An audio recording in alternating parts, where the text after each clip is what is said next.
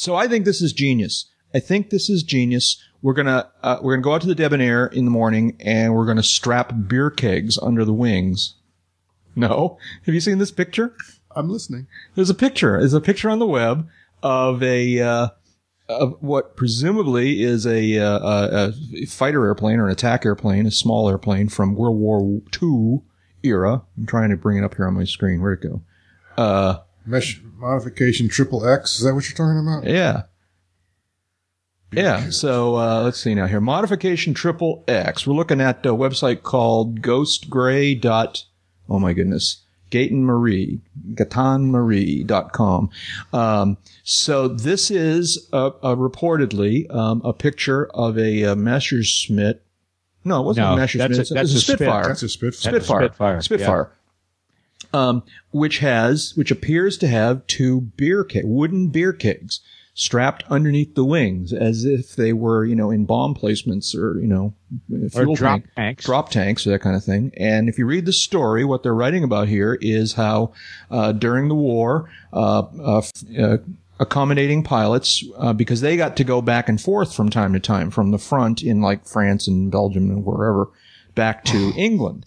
And so they would go back and they would fill up these kegs and then fly the kegs back to the front where they would share it with all the ground soldiers. Yeah, but here's the money quote in here. And if you think about it, it's spot on. It says, it works better if you point that microphone at you. Right at me. There okay. You go. So this is a quote from this webpage. Every week, a pilot was sent back to the UK to fill some cleaned up drop tanks with beer and return to the squadron. Tony Johnson, who's quoted, on whom this is based, I guess, Johnson hated the beer runs, as every man in the squadron would be watching you upon arrival. Anyone who made a rough landing and dropped the tanks would be the most hated man in the squadron for an entire week. Wasted the beer. I get that. There's nothing like, a pressure landing to really, kind of jack up the adrenaline. Yeah, I know. It's like not only are they watching, but yeah, right. Not only are they watching, but there are consequences beyond banging up the airplane. Now, I'm not sure if I believe. Do we believe this? We certainly believe that accommodating pilots would bring beer to the guys in the front. Sure. But do we believe that they really strapped wooden beer kegs under the wings here? I don't doubt that. It seems perfectly plausible to me. This picture, sure, it could have been mocked up. It could have been, some joke someone was photographing. But it looks real enough, and it's certainly reasonable enough. Yeah. And I think the beer barrels is probably the better of the options, too, because those barrels are designed to withstand the internal pressure of transporting beer. And you think about the way the pressure would drop as you climbed up to cruise altitude to take your spit to Normandy. Jim and I are both looking at the ceiling thinking about this for a second. Wait a minute, David. What happens when you get higher? Well, I understand. Air gets thinner. The air gets thinner, the pressure gets lower, so the pressure in the keg gets even bigger than it was in the first place. Exactly. But if you've got a fuel tank that you filled with beer, that fuel tank has to be able to vent for the fuel to come off when you're drawing the fuel out of that tank. I'm not sure how good that would be for the beer. So you're saying if it got up to altitude, the beer would foam up. When it came down, it'd sure as hell be cold. But flat as a carrier deck. Yeah, it would be pretty flat. I think two things. One, maybe they stayed at low level. Two, if you're on the front lines and someone brought you a cold beer, I don't think you care how flat it is. That's could probably be true, too. Okay. I'm just saying I think the beer barrels were the smarter way to transport it. I wonder, though, there's a lot of surface area here. Yeah. Oh, draggy as hell. It's very draggy. Very draggy. I wonder if maybe they had turned the barrels 90 degrees and put the rounded into the relative wind, if that might not have helped a little bit. But see, that wouldn't make for a good picture, which is, I think, what they were all going for here. The thing is, it wouldn't fit with the architecture quite as well, and it would present a greater surface area to the wind. But rounded, it might actually be less draggy. Well, no, you know what? Actually, I'm not sure. We should put some scale models. I think we should put some scale model beer barrels under Debbie. Yeah, I think actually what we should be doing is we should actually be doing this with a Spitfire, because that's one of the premises here, is if they used a Spitfire for this. So I think we should acquire a Spitfire, or at least use of one, and get some beer and some beer barrels, not necessarily all at the same time, and kind of figure this out. It's going to take a lot of beer money to get a Spitfire. Yeah, that's a drawback, isn't it? Yeah, it is. That's a big drawback. What I was thinking we could, because you're possibly planning on flying the Debbie out to Sebring one day. We could strap some cases of wine underneath the wing. Hey, I'm sure that between us we could calculate the proportional changes that needed to occur here's the fundamental to properly problem. Size the beer barrels for Debbie. Yeah, Jeb. Here's the fundamental problem with that plan. Is if we want a beer barrel at Sebring, we can just pick up the phone and have one delivered. A. B. I have a luggage area. I have a back seat that, most Spitfires lack. So that's a good point. And just think of how you could rewrite Smokey and the Bandit using an airplane to run the Coors. Yeah, right. Well, they did that. So it wouldn't be as fun. Yeah. What did they do? Well, there was a movie. I don't know, one of those stupid 70s movies. Burt Reynolds and Dom DeLuise are hotting around in a mall tail dragger and run out of beer in the airplane. Of course, they're drinking in the airplane, which is just a great image. But they land in the city street, or town street, taxi up to the convenience store. Dom DeLuise hops out, walks in, grabs a six-pack, walks right back out, hops back in the airplane, and they take right back off. Yeah. And it's some interesting flying. It's a great little scene, but none of it ever happened. Yeah, right. Well, David, what?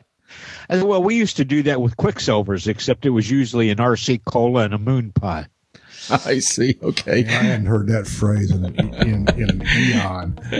Welcome, folks, to episode 269 of Uncontrolled Airspace, the General Aviation Podcast. Claire.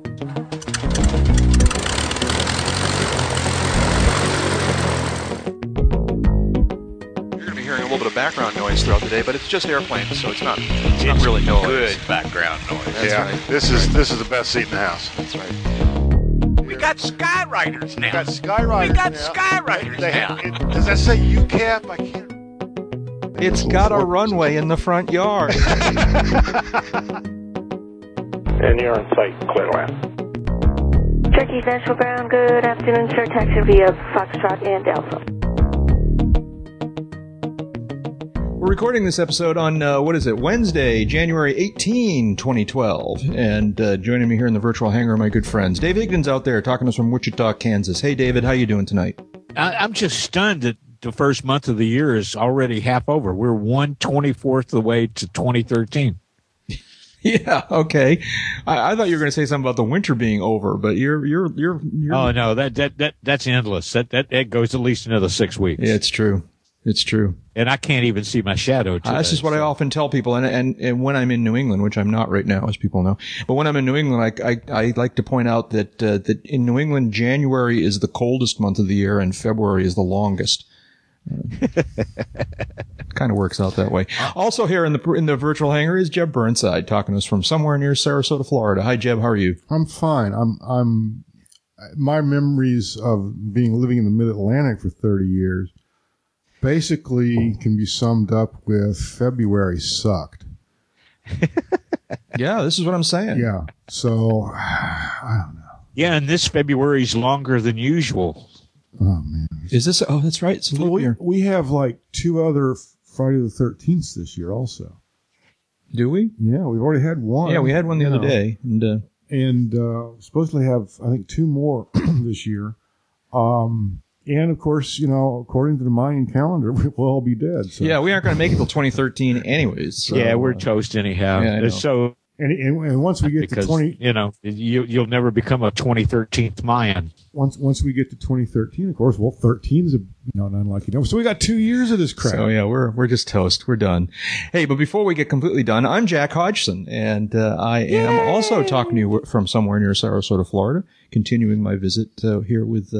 at Shea Burnside on the shores of, turtle. There's a lot of turtles in your lake. Lake Darwin. Okay. Lake Darwin, right. There's an astounding number of turtles, and they're huge. These are big turtles. Lake Darwin with Wilson Island. Yeah. Well, Wilson's not around. Wilson's not around. We call the island Fantasy Island. Fantasy Island. And there is a gator out there that I see sunning himself most afternoons. Oh, And, yeah. Say that again, Jack. I'm not sure we all heard you.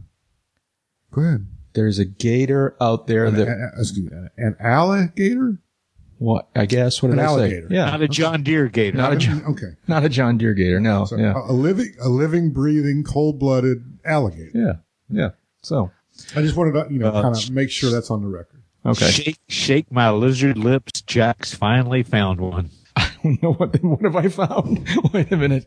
What did I find? A gator, an alligator. Yeah, And no. After you doubted the photographs. We're talking about seeing him swimming around. Yeah. You could. Jack has seen an alligator. No, I saw them I mean, yes, I did doubt for a while, but by the time my visit last winter had concluded, I saw plenty of alligators, so I no longer had any doubts. Never got to admit it on the podcast. Not only did I see not only did I see a lot of alligators while I was out here, but I saw so many alligators in so many places here that when I went back to New England, I'm not exaggerating, I was walking through the state park, which is near Lookout Point. I was walking through the state park. I walked past a little body of water, a little pond, and I looked out into the pond to see if I could see any alligators out there. Because I got used to the idea that every body of water has an alligator. Tell me again where you were. At Lookout In New Hampshire. In New Hampshire. Right. You were looking for alligators. I wasn't, well, it just kind of, I got so used to the idea of there being alligators. And everybody knows that the only thing that lives that far north are Loch Ness monsters. They got that here too. Oh, we got to go. We got to talk about airplanes. Last thing, where's Bridget Fonda when you really need her? Yeah, really. Let's see now. Maybe I'll post in the forums all about the Loch Ness Monster, because there is astoundingly realistic looking Loch Ness Monster every now and then here. Okay. Let's see now. David, it's only a matter of time. What's the story You here? thought I was making all this up for years now. We finally got him on the record. You thought I was making all this up all this time. All right. Never mind. That's all I have to say. Yeah. So, David, what's this story about here? Something about they're canceling the ELTs finally, or something like that, or what's? Well, we got a TSO for a new style emergency locator transmitter a couple of years ago, and For people who don't know, what's a TSO? International standard. We're a technical standards order. Okay. Technical standards order. That means that it can be used to an equipment piece of equipment that meets the TSO can be used legally under FAA regulations for stuff for hire or for uses that they require the TSO for. Period. Which is what the FAA has long required for emergency locator transmitters, that they meet a certain TSO. TSO used to cover 121.5 megahertz ELTs.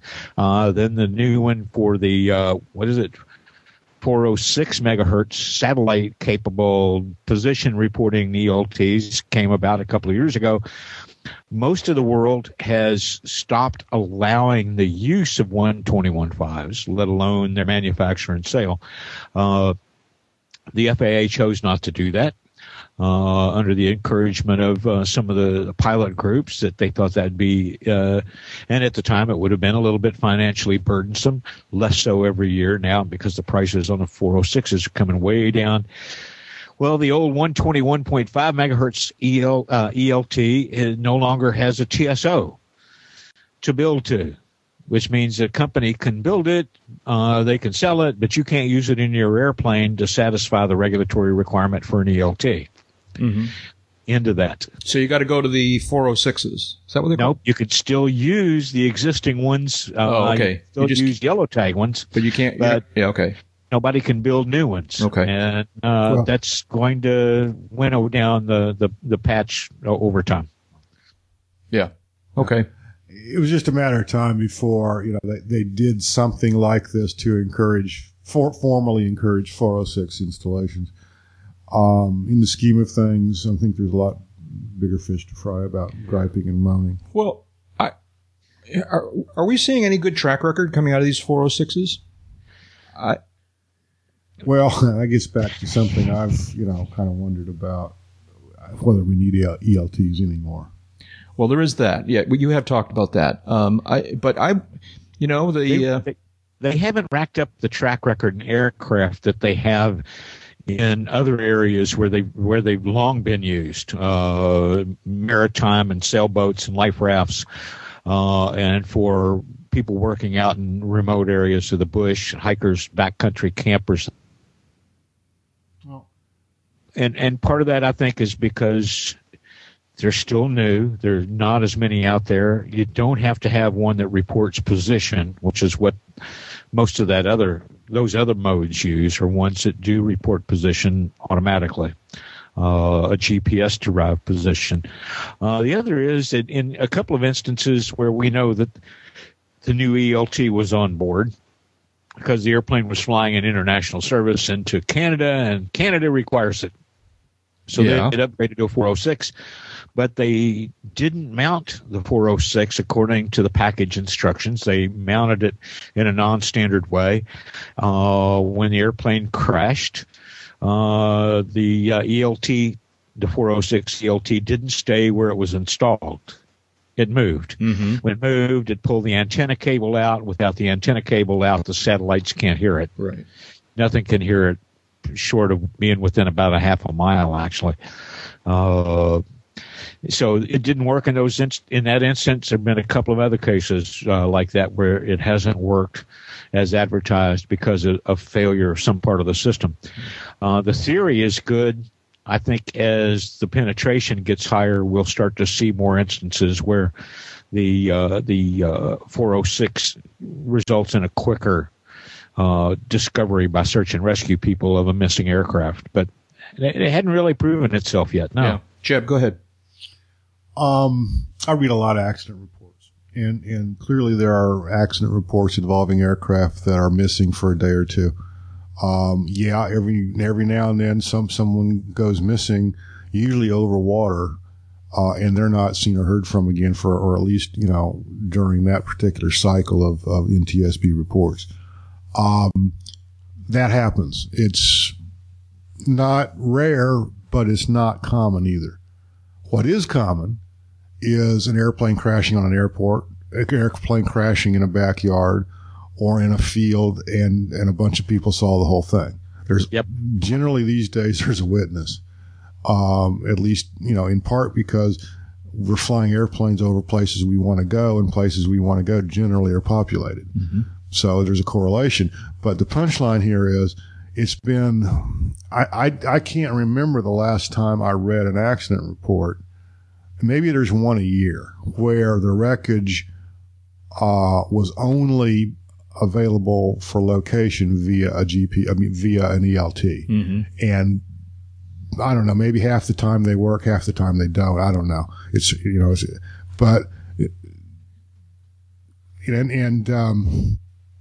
was it? The guy who went missing for a year and a half or so in the Rockies, Steve Fawcett. Yeah. His airplane had a 406 ELT in it. It didn't go off. It basically disintegrated with the rest of the airplane. Yeah, didn't the Senator's airplane have a... The Senator's airplane had a 406. Yep. That's the one Dave was talking about, right. The Turbine Otter, or Beaver, I should say. It had a 406, but it didn't go off because of the mounting defect. So I don't see 406s being materially better than 121.5s. What I do see is if you need one on the rare occasion, maybe once every 2 years, that an ELT actually works as advertised, and B is credited with saving lives where there are surviving passengers versus a totally fatal accident where you're really just trying to find the wreckage and identify the remains. That kind of thing, I just don't see ELTs being useful on an average once every other year, something like that. Mm-hmm. Will there be an ELT save, a 406 ELT save? And the ELT requirement came about because of one of those really rare accidents where the aircraft, the wreckage, was a long time being found, and it was determined or decided, I'm not really sure which is the more apt description, that if the site had been located more quickly, that the some of the folks on board might have survived. They were being required overseas, and then we've got International Civil Aviation Organization standards that evolve and change, and we wind up following along because we're signatories to that. The United States is. And that's kind of what happened here. 121.5s had a terrible record to begin with, terrible reputation, and they'd earned it. 406s suffer from some of the same failure points. And what are those failure points?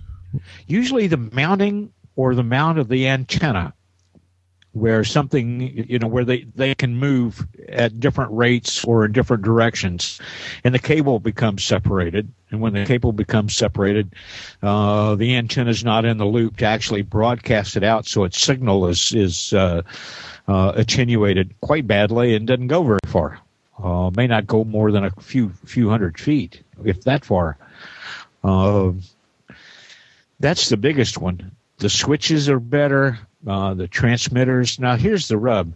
If you fly around with a 121.5 now and you need it, that is, you go down someplace remote, you survived, you trigger the ELT, it's going to be the old-fashioned way before you're decided to be missing, unless there's dumb luck and somebody flies overhead and here's your 121.5, because the satellites are gone or off. Are gone. They don't hear that anymore. They only hear the 406. Remember also, in factoring in the relative lack of someone hearing 121.5, remember there is an active current NOTAM, and has been since mid-September of 2001.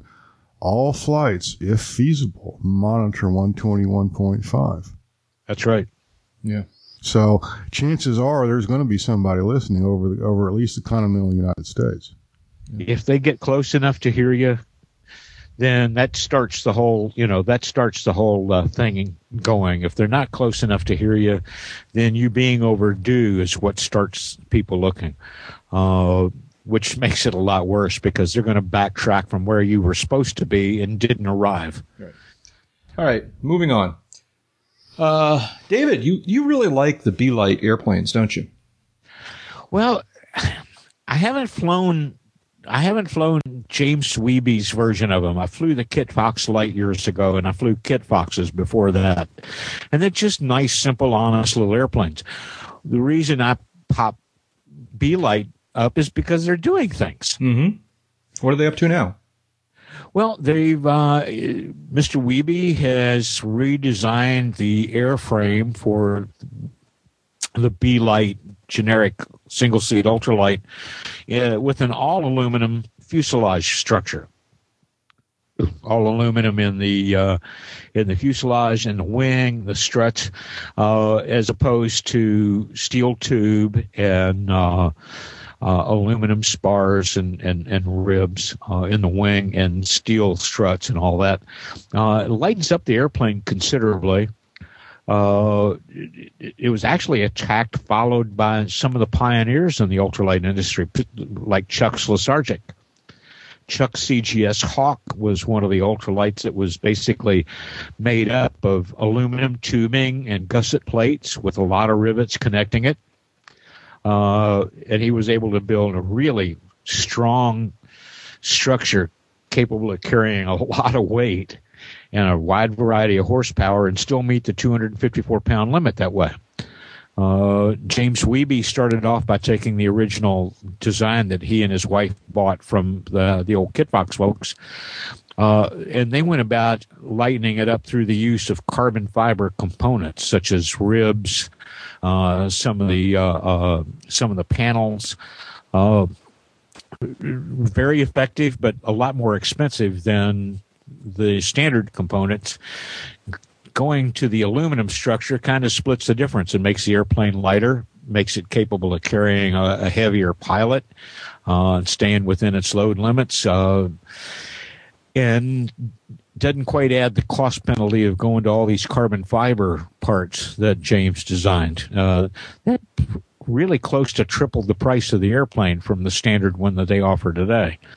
So it's just good to see somebody paying this much attention and being this aggressive in the Part 103 segment, because it's gotten precious little of it in the last 10 years. Mm-hmm. Cool. Yeah. And the link takes you to some videos of the early test flights of the aluminum airframe with aircraft-mounted cameras and cameras outside the aircraft.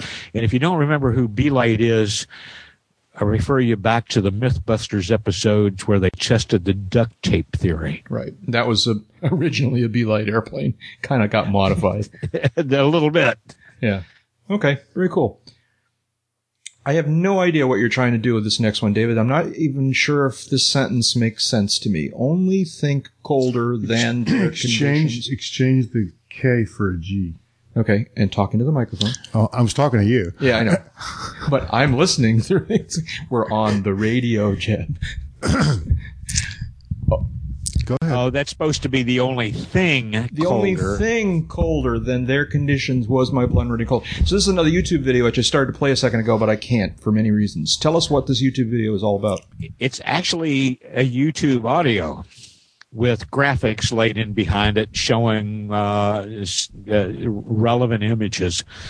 But it's an audio of about 7 minutes in duration between a MU-2 twin turboprop Mitsubishi built and air traffic control up in Canada, as this MU-2 starts coming down against its own wishes because of airframe icing.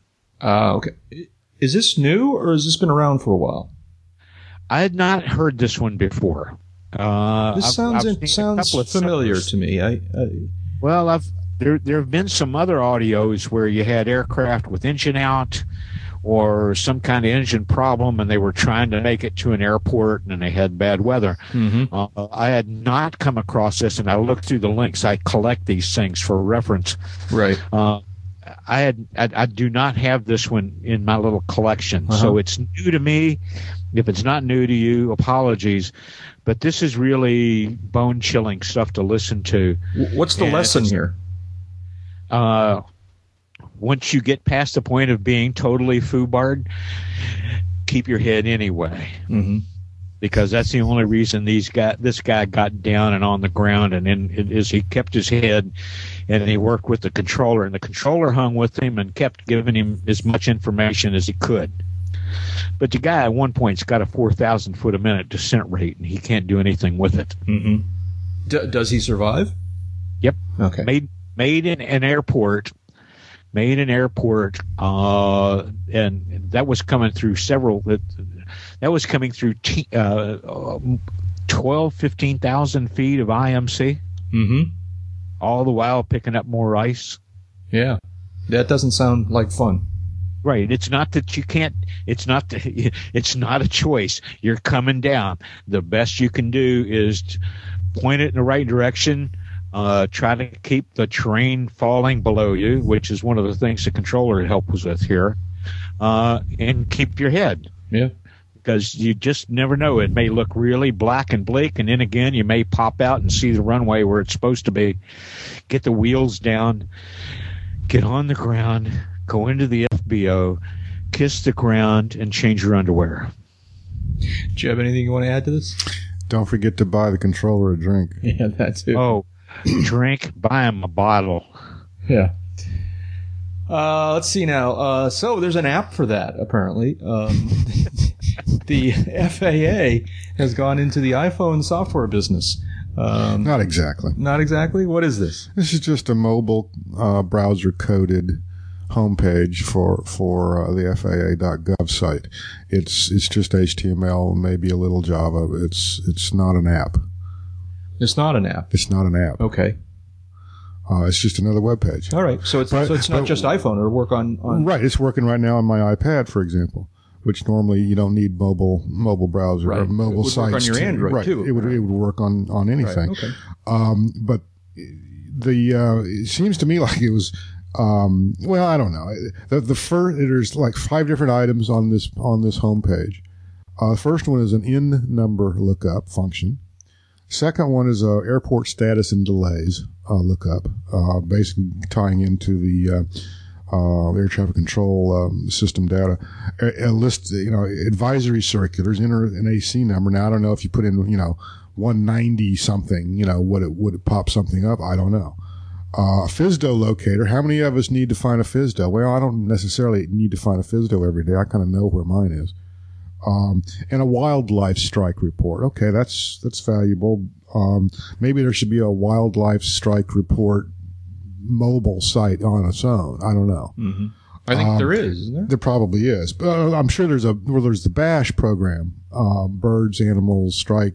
I don't know what the acronym stands for. But they have their own website. That's a DoD funded operation, I believe, and it's a good one. I don't know the relative value of having a wildlife strike report on the front page of the FAA mobile homepage.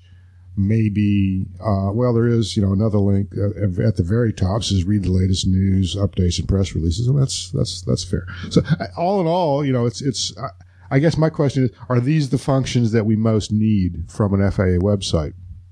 And maybe that's what they've determined people go to the FAA website looking for the most often. I don't know. Mm-hmm. David, what do you think about this? I think it's another case of the FAA learning to walk before they run. Mm-hmm. Yeah. It's and nice. There'll be more from here, but I agree with Chubb. I kind of look at the top items there.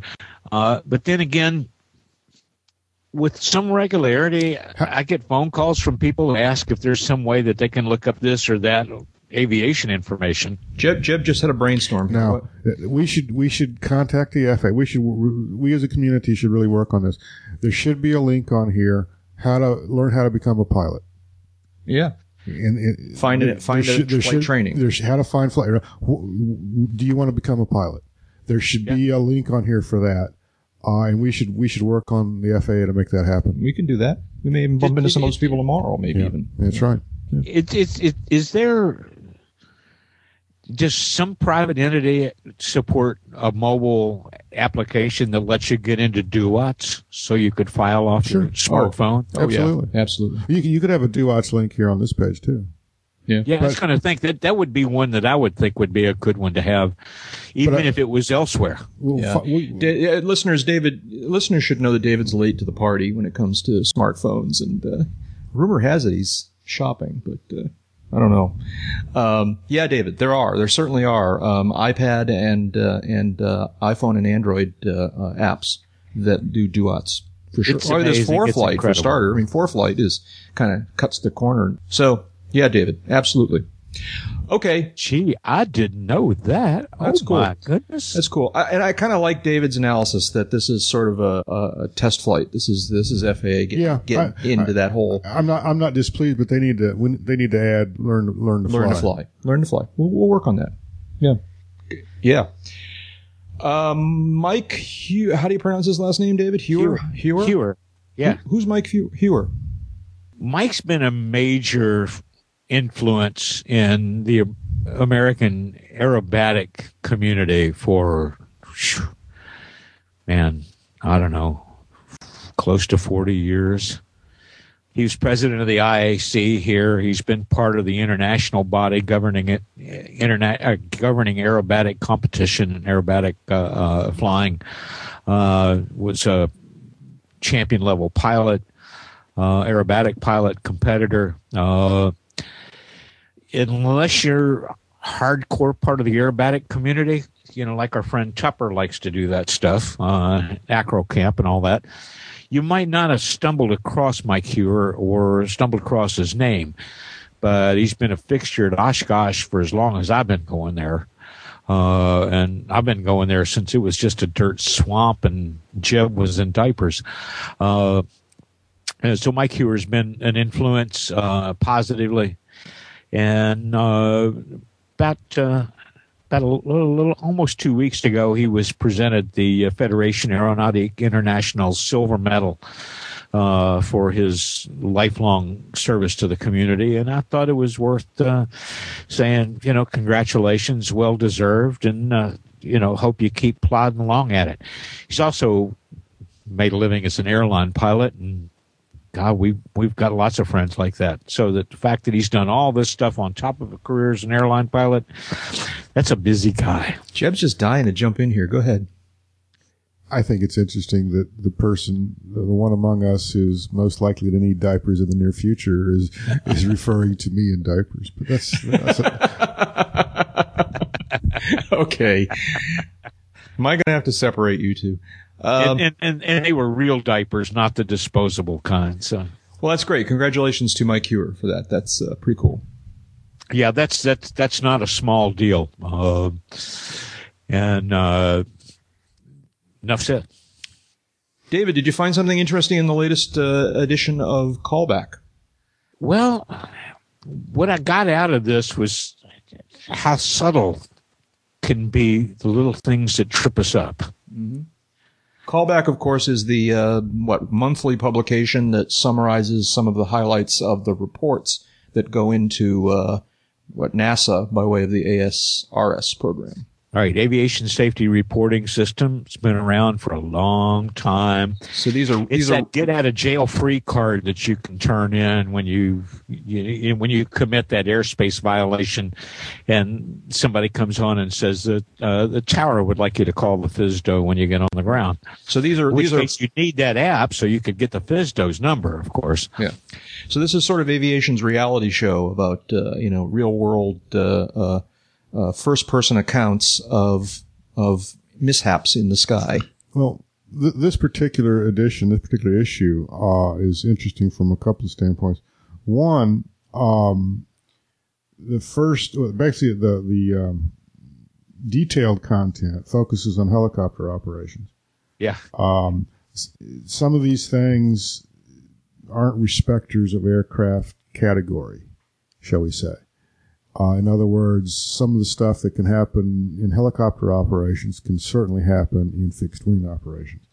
But it's interesting that they go into some of the details about some of these operations and some of the things that they look for and are concerned about in pre-flights and in actually flying the aircraft. So that's really one of the interesting aspects about this particular issue. The other interesting aspect is they fill out the remainder of the issue with just a bunch of quick hits on near misses involving helicopters. Near misses involving helicopters generally with fixed wing aircraft, i.e. the kind you and I fly. So it's a little bit interesting from that standpoint also. All in all, a pretty good issue. Mm-hmm. David, what did you get out of this? That it's really easy to miss things when we think we're paying attention. That it's really easy for a common phrase to be misinterpreted with absolutely no thought that it might be a wrong interpretation.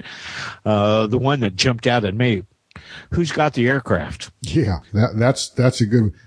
Do you have that aircraft? Well, no, that's not what I would ask the pilot not flying. If he was in fact not flying and I had control of the aircraft, I wouldn't even use the word aircraft. Right. In trying to communicate with him or her. I'm with you. It would have been just like they suggested. Do you have the traffic? Do you have that traffic? Exactly. If you fly in an airplane, if you ever fly in an airplane with an active or even a passive collision avoidance system that has an audio component to it, the word it will use is traffic. Mm-hmm. Because it doesn't know what the frack that is. Right. It doesn't know if it's a helicopter or a sailplane or an airplane. It just knows it's traffic. And when I read through this, I went right past that. You got the aircraft, and I'm thinking, yeah, I would have done the same thing. I'd have said, yeah, I got the airplane, and taken over the controls. Yeah, exactly. That's exactly what I would have done too. I can see this happening to me.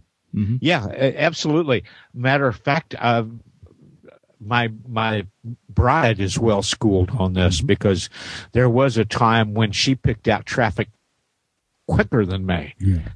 And she said, you got the airplane once? And I went, yeah. Do you want to fly it? And she goes, no, I mean that one over there. Oh, traffic, please, sweetheart. Traffic. Yeah. You got the traffic? And she never messed it up again. Yeah. And what still weirded me out was that I almost didn't see it, and she'd seen it 30 seconds earlier. Well, all of which goes to just further buttress my old maxim, which is, there's the worst thing in aviation is two pilots trying to fly the same airplane at the same time. Yeah. Well, surgery fixed a lot of that. and it's absolutely true. David's wife Annie is having married David notwithstanding, a very smart woman. She learns quickly, but she's an excellent co-pilot, non-flying co-pilot or flying co-pilot, even though she's not rated. But and rarity of rarities, she likes little airplanes. Yeah, I know. That's very impressive. It's, you hear from time to time about spouses who, sadly you hear about spouses who don't want anything to do with the flying. You hear about spouses who kind of tolerate it, but, I've always been pleased, impressed, whatever, that Annie genuinely seems to enjoy it and value it and picks up some important parts of it as a non-flying, passenger. Non-flying. Yeah. Well, she did pinch hitter stuff, and we got her to go on a regular basis when we still owned.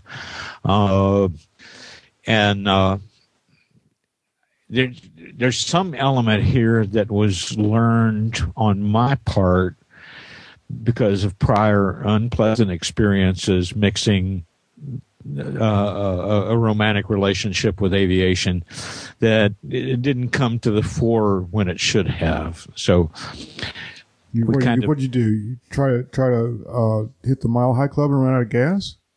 No, it's kind of like didn't read the clues. Yeah, okay, yeah, this airplane stuff good, but it'll all go away when we're married, right? Sorry. The whole Mile High Club running out of gas brings the never mind. No. I always top off for that one. So listen, one of the, I don't know which one it is because I don't really watch these America's Greatest New Talent shows. All right. But I saw fragments of one of them where what they did was while the person is performing on stage, each of the three judges have a great big red button in front of them. And at any time during the performance, they can hit that button and it causes a great big red X to appear over the performer on the stage. And when all three X's are lit up, that performer has to stop and is taken off the stage. I really wish we had a similar system here so that we could just stop talking about this next story. At least I don't know. I would certainly hit the big red button whenever the subject of light squared comes up on the list. I am just so tired of hearing about the light squared story. I think it's gone. I think it's over. Don't you, David? It's done. It's close, but until it's officially done, it ain't done. I know. You're right. It's like SOPA. You can't let your guard down. I'll tell you when it'll be done. It'll be done when light squared, not the headset manufacturer, but the cell phone-ish people. Widespread coverage people, Light Squared, when they get an allocation of suitable bandwidth from the FCC. That's what this is all about. Yeah. If it was that simple, then why didn't the FCC just give them the bandwidth? What is bandwidth? Depends on which bandwidth makes the system work. I pretty much guarantee you someone already has an interest in that bandwidth. Yeah. Bandwidth, by dint of congressional action some years ago, stopped being a public commodity that the government could grant for free and became a commodity that they had to charge for. Light Squared bought this bandwidth, this frequency spectrum is really the right word here, from somebody else that acquired it with thoughts of using it appropriately for satellite-based communication products. Let's not rehash this. Tell us what the new news here is, and then we'll move on. And that is, I can do it in a minute. Yeah, okay. Go. Well, big report due out by all the different users that have been involved in researching all of Light Squared's claims of how this next fix will fix the problems of their system, their plan system's ability to interfere with GPS. We gave you the link letter on the Light Squared's testing on the outcome, and the agencies involved report that they have found no circumstance under which Light Squared's plans can work. can work. Not by filtering, not by changing software, not by powering down part of it, not by shifting part of the bandwidth to the lower end. It will not work in this bandwidth without screwing up GPS for anywhere from an unacceptable percentage of users to an outrageous percentage of users. And they recommend that the provisional approval be allowed to expire. That's the end of it. Sorry, you did pretty good there. Someone should put the story of Light Squared to the tune of Green Eggs and Ham. Yeah, really turn it into a Dr. Seuss book. Turn it into a Dr. Seuss thing. Yeah, that would be someone should do that. Yeah, one of our listeners should do that. We'll think about that. Maybe we should do that. All right. Do you have anything you want to add to Light Squared before we go on here? No, I just let's get the fork out and try to stick. I would love to. I would love to. Let's all move on and Light Speed, or Light Squared, excuse me. Get some other bandwidth, go away. Yeah. Off-field landing of the week. We got two of them here. Let's see. Who was that masked Navion man? David, what's the story here? Well, guy flying an Avion on a cross-country trip. I guess he was going to land at Frederick, Maryland, home of the Aircraft Owners and Pilots Association, when he was told that he needed to loiter outside the traffic area until they could clear a slot for him to land. And in the process, the tank ran dry. Hate it when that happens. You know what makes the pilot sweat is the silence of that big fan out in front. So the gentleman put it into a field, and from the photograph, it looks like he did a marvelous job. He wasn't identified here, but there's a nice photo of the airplane sitting in a field. I used to live in the development on that road when I worked in Frederick years ago. And he let the airplane sit overnight, got it topped off.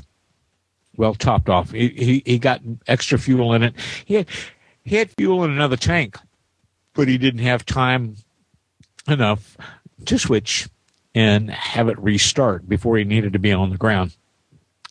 Ground froze, fuel on board, took off the next morning. And that was presumably within all the regs. So I was curious, wow, who is this guy? I can't find any further references to this. But he did a nice job, an off-field landing and an off-field takeoff. Yeah, well, and there's a lot to be said for that. Congratulations to him on that part. Although, I don't know, the way you described it, I mean, he kind of brought this on himself. What was the nature of this delay? Why was he told to hold? I cannot tell you that. I mean, you would think he knew he was low on gas, and he says, unable, I'm coming in.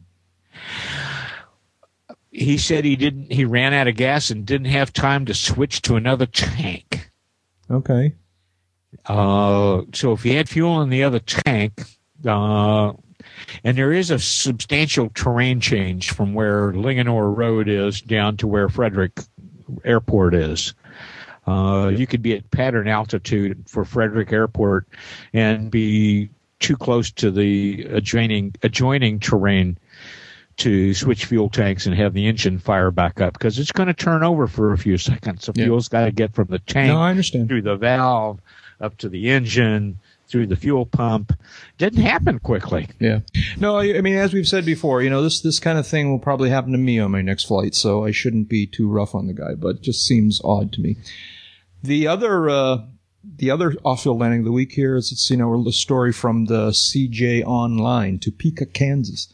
Topeka Capital Journal. Journal, all right. Small plane makes emergency landing in field. A small Cessna airplane made an emergency landing just before 10 a.m. Tuesday in a field east of Forbes Field. Shawnee Heights Fire District firefighters, sheriff's deputies, Kansas Highway Patrol troopers responded to the scene. The pilot, an Dorado man, wasn't injured. What's the anything more to the story, David? Were you there? Did you see it? It wasn't was it? I heard about it through the grapevine, because the guy is from El Dorado, and a couple of mutual friends know him. But I still don't know the guy's name.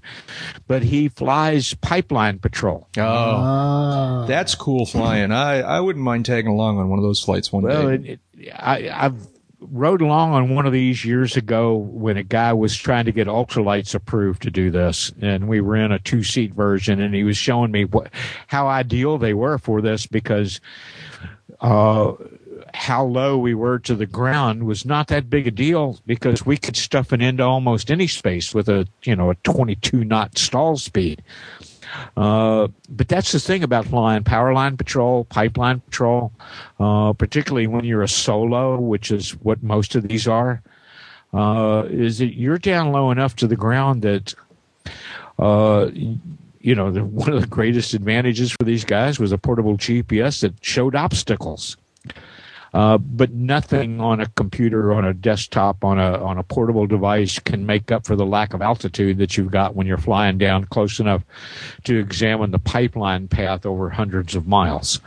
If you lose an engine there, you're already getting pattern altitude. Yeah. Yeah. So, well, congratulations to both these pilots for successfully getting on the ground safely when they ran into trouble. That's good stuff. Shout-outs. Most people walk away most of the time. That's right. That's right. And that's what we're trying to call attention to is that, if this happens to you, don't give up. There chances are the outcome will be okay if you keep flying the airplane. Hey, Jeb knows the line. You know the line. Fly the airplane till it stops. That's right. That's right. Shout-outs. Got any shout-outs? There's nothing on the list here. I've got one. The one I've been repeating over and over again. Go for it. Mine is and I hope it wasn't apparent to the listeners, but it was we had a little bit of difficulty doing the episode tonight because we don't have access to the Uncontrolled Airspace website. We can't look at the forums. We can't look at we had to kind of hack the list so that we could get out the list. And that's because we have blacked out the Uncontrolled Airspace. Today is, as we mentioned earlier, today is January 18th. Websites all over the internet, particularly here in the United States, have blacked themselves out today in protest of the SOPA and PIPA acts that are moving through the U.S. Congress. And although by the time you hear this, that blackout will have ended, it will not be too late for you to contact your elected representatives here in the United States and tell them that you oppose the Stop Online Piracy Act and the Protect IP Acts, because they will destroy the Internet as we know it. Read up a little bit about this. It is as bad as I am describing and worse. You really want to speak out if you love the Internet. That's my shout out. My shout out is to all the folks in the Light Aircraft Manufacturers Association, and particularly my old buddy Dan Johnson, who's going to be hopping around more than a frog in the Calaveras County frog jumping contest here over the next few days at Sebring. Calaveras. I mispronounced that again, didn't I? I used to fly into that airport. Go ahead. Well, and I'm a big fan of frog legs, so there you go. But yeah, you guys and the folks in the community of Sebring, the businesses there, the newspaper, the folks at the Airport Authority, my shout outs to all of you that have made a real event and a real home for this event at the airport there. And now it's known for something more than the great car race and the nice weather. Yeah. Jeb, shout out. Oh, what'd you do? I didn't do anything. My mic stand just kind of committed Harry Carey. Yeah, okay. We're almost done, though. I have the mic in my hand. You have the mic in your hand, good. Fortunately. Yeah, what were you going to say? I was simply going to give a shout out to all of our friends at EAA. Very good. Very good. Those we've known for years, those we'll come to know, and those we've only known for a short time. All of you have had a rough couple of weeks or a rough few days. And whether you know where you're going to be working tomorrow morning or whether you don't, I think you all have had a rough few days. And our thoughts are with everybody on both sides. And we look forward to seeing you all at Oshkosh again this year. Absolutely. Yeah, we've enjoyed working with all of you guys, and I expect we will work with all of you again, one way or another. So. Yeah. So, anything else? That it? We done? Stick a fork in this one. Yeah. There you go. Hey, Dave Higdon is a aviation photographer, an aviation journalist, and the U.S. editor for London's World Aircraft Sales magazine. David, where can people find you on the internet?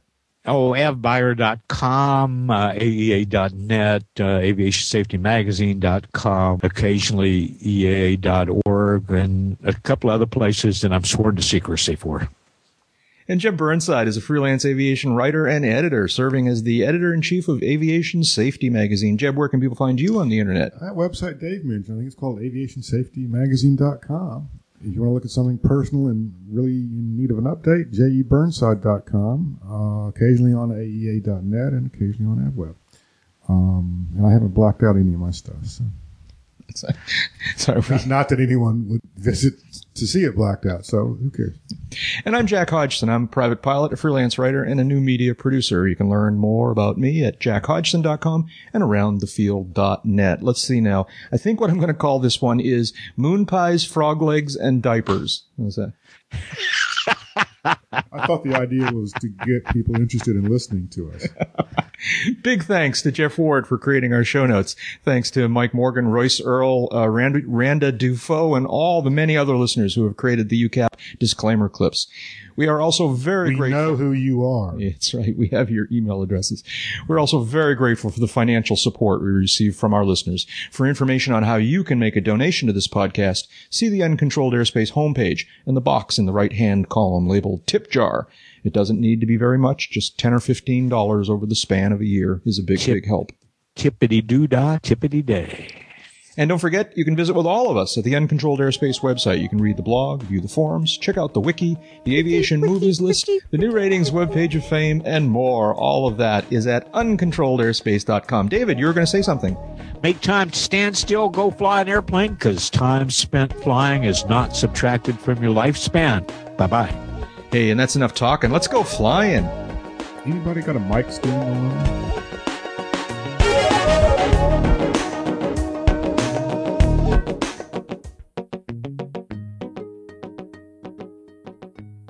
The members of the Uncontrolled Airspace podcast are participating as private individuals. Their comments do not necessarily reflect the views of the various organizations they work with. Also, anything you hear on this podcast that sounds like advice on aircraft operation is obviously very general. You should always consider your own situation, remember your training, and fly the airplane. But you knew that.